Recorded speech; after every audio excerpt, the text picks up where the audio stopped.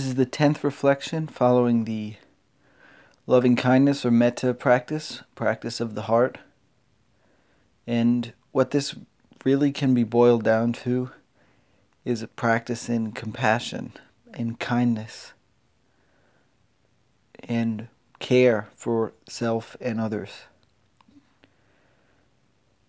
When I first started practicing mindfulness, it was because I wanted to be kinder to myself. I didn't realize that at the time. There was a lot of automatic negative self-talk, but I didn't even know it at the time. Before I had practiced mindfulness to start to tune into what it was my mind was telling me throughout the day, I didn't even realize that I needed a practice in self-care, self-compassion, and compassion for others. What I've come to find over the past 10 years is that maybe loving kindness is the most important part of my practice, or the most healing. It's the practice of the heart. We can bring awareness to things, bring awareness to life, but without the loving kindness, without the care and compassion, it can still be empty. For example, we could be aware of what is happening in our minds, what is happening in our bodies, but then the energy of loving kindness, self-care, self-compassion transforms suffering.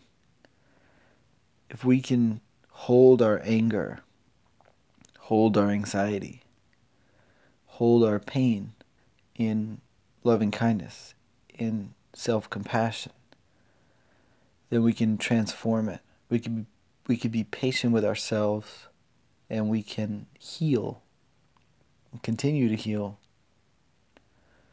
And if we can bring that same loving kindness and compassion and patience and understanding to other people or things that we're relating with in our lives, then we can heal those relationships as well.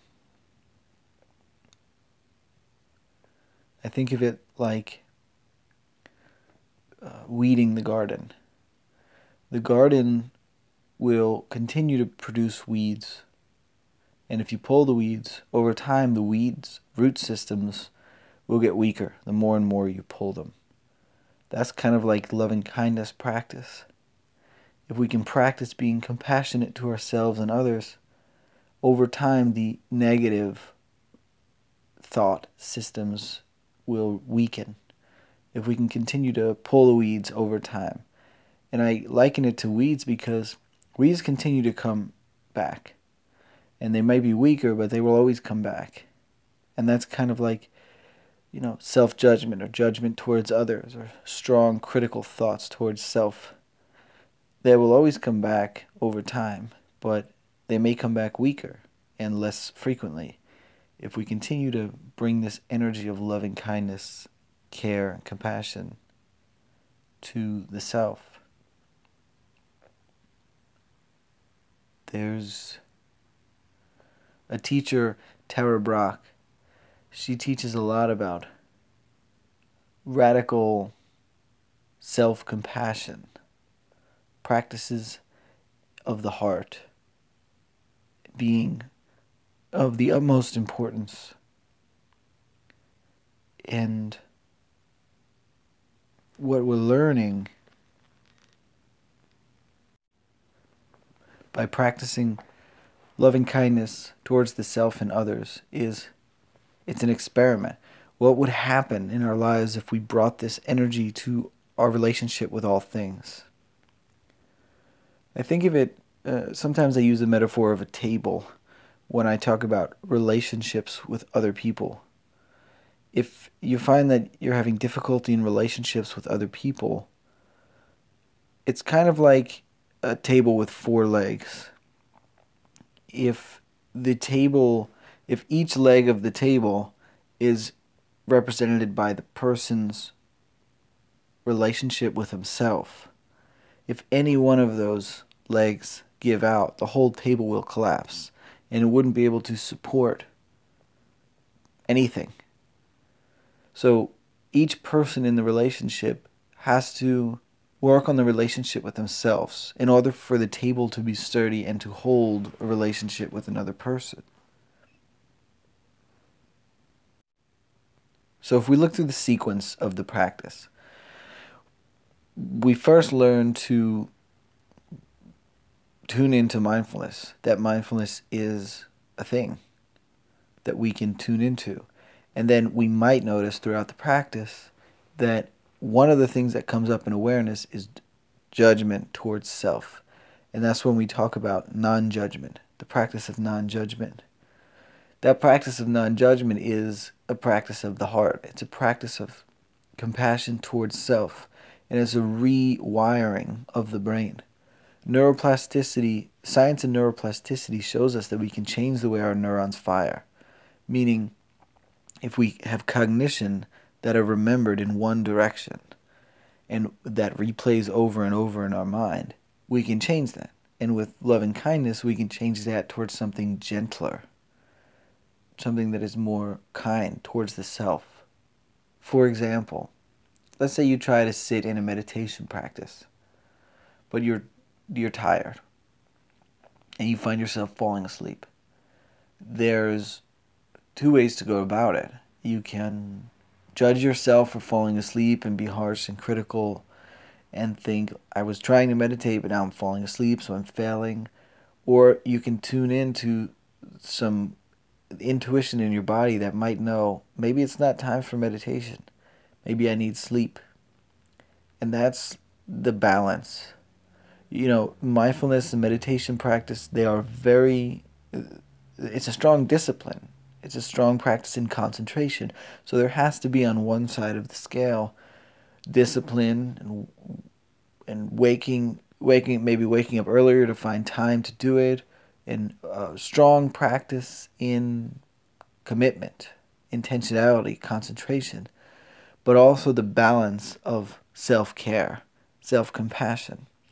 If you find yourself waking up every day an hour early to get your meditation practice in, but you're falling asleep through your day because you're cutting sleep out, then maybe there's some kind of balance that would work better.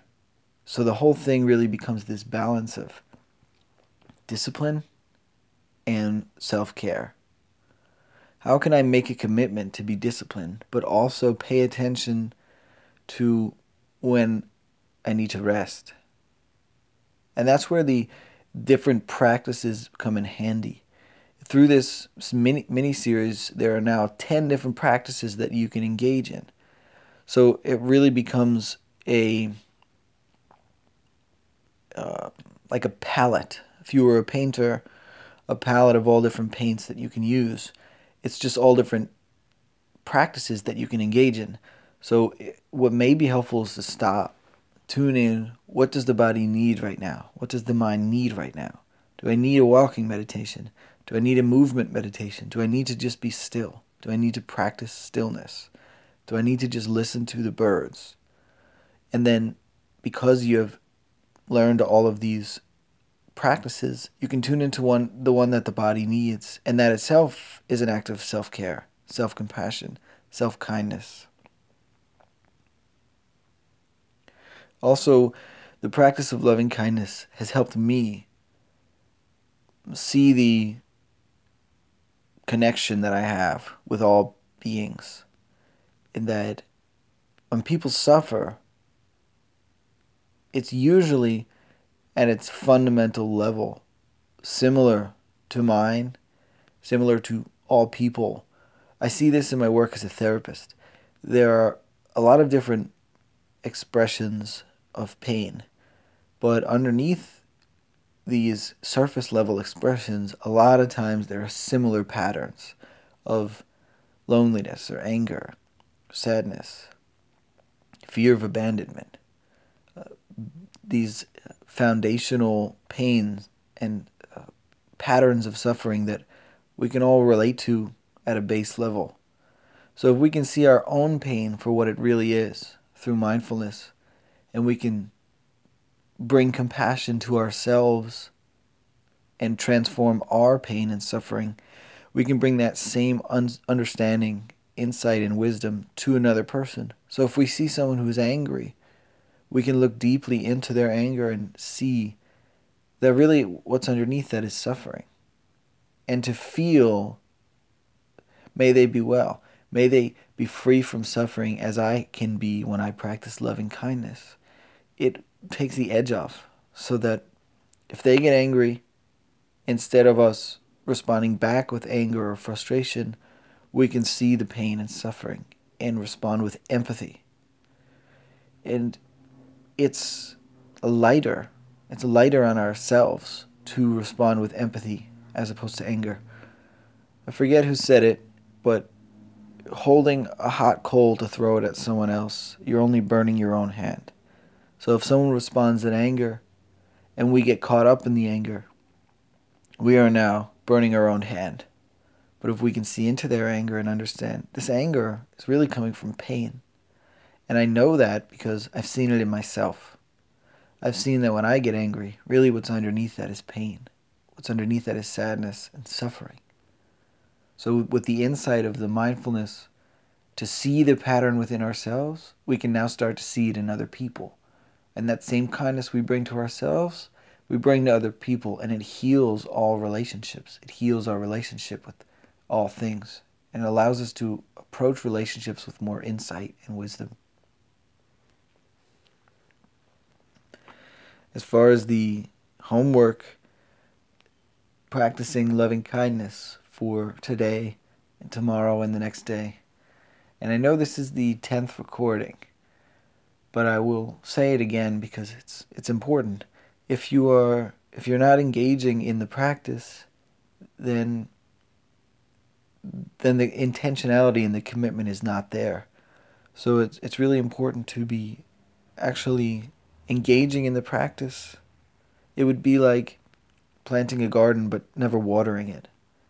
And there's no fruit. There's no vegetables that grow because we're not taking care of it. Committing to the practice itself is also an act of self-care. It's a radical act of self-care. As Jon Kabat-Zinn might say, it's a radical shift in putting ourselves first, tuning into what the body needs and responding day by day by day, moment by moment. It also might be helpful to journal. At this point, if you have practiced the loving kindness practice or you're going to, take out the journal afterwards and reflect on what came up for me in this loving kindness practice. Okay, so I'll see you in the next and final episode.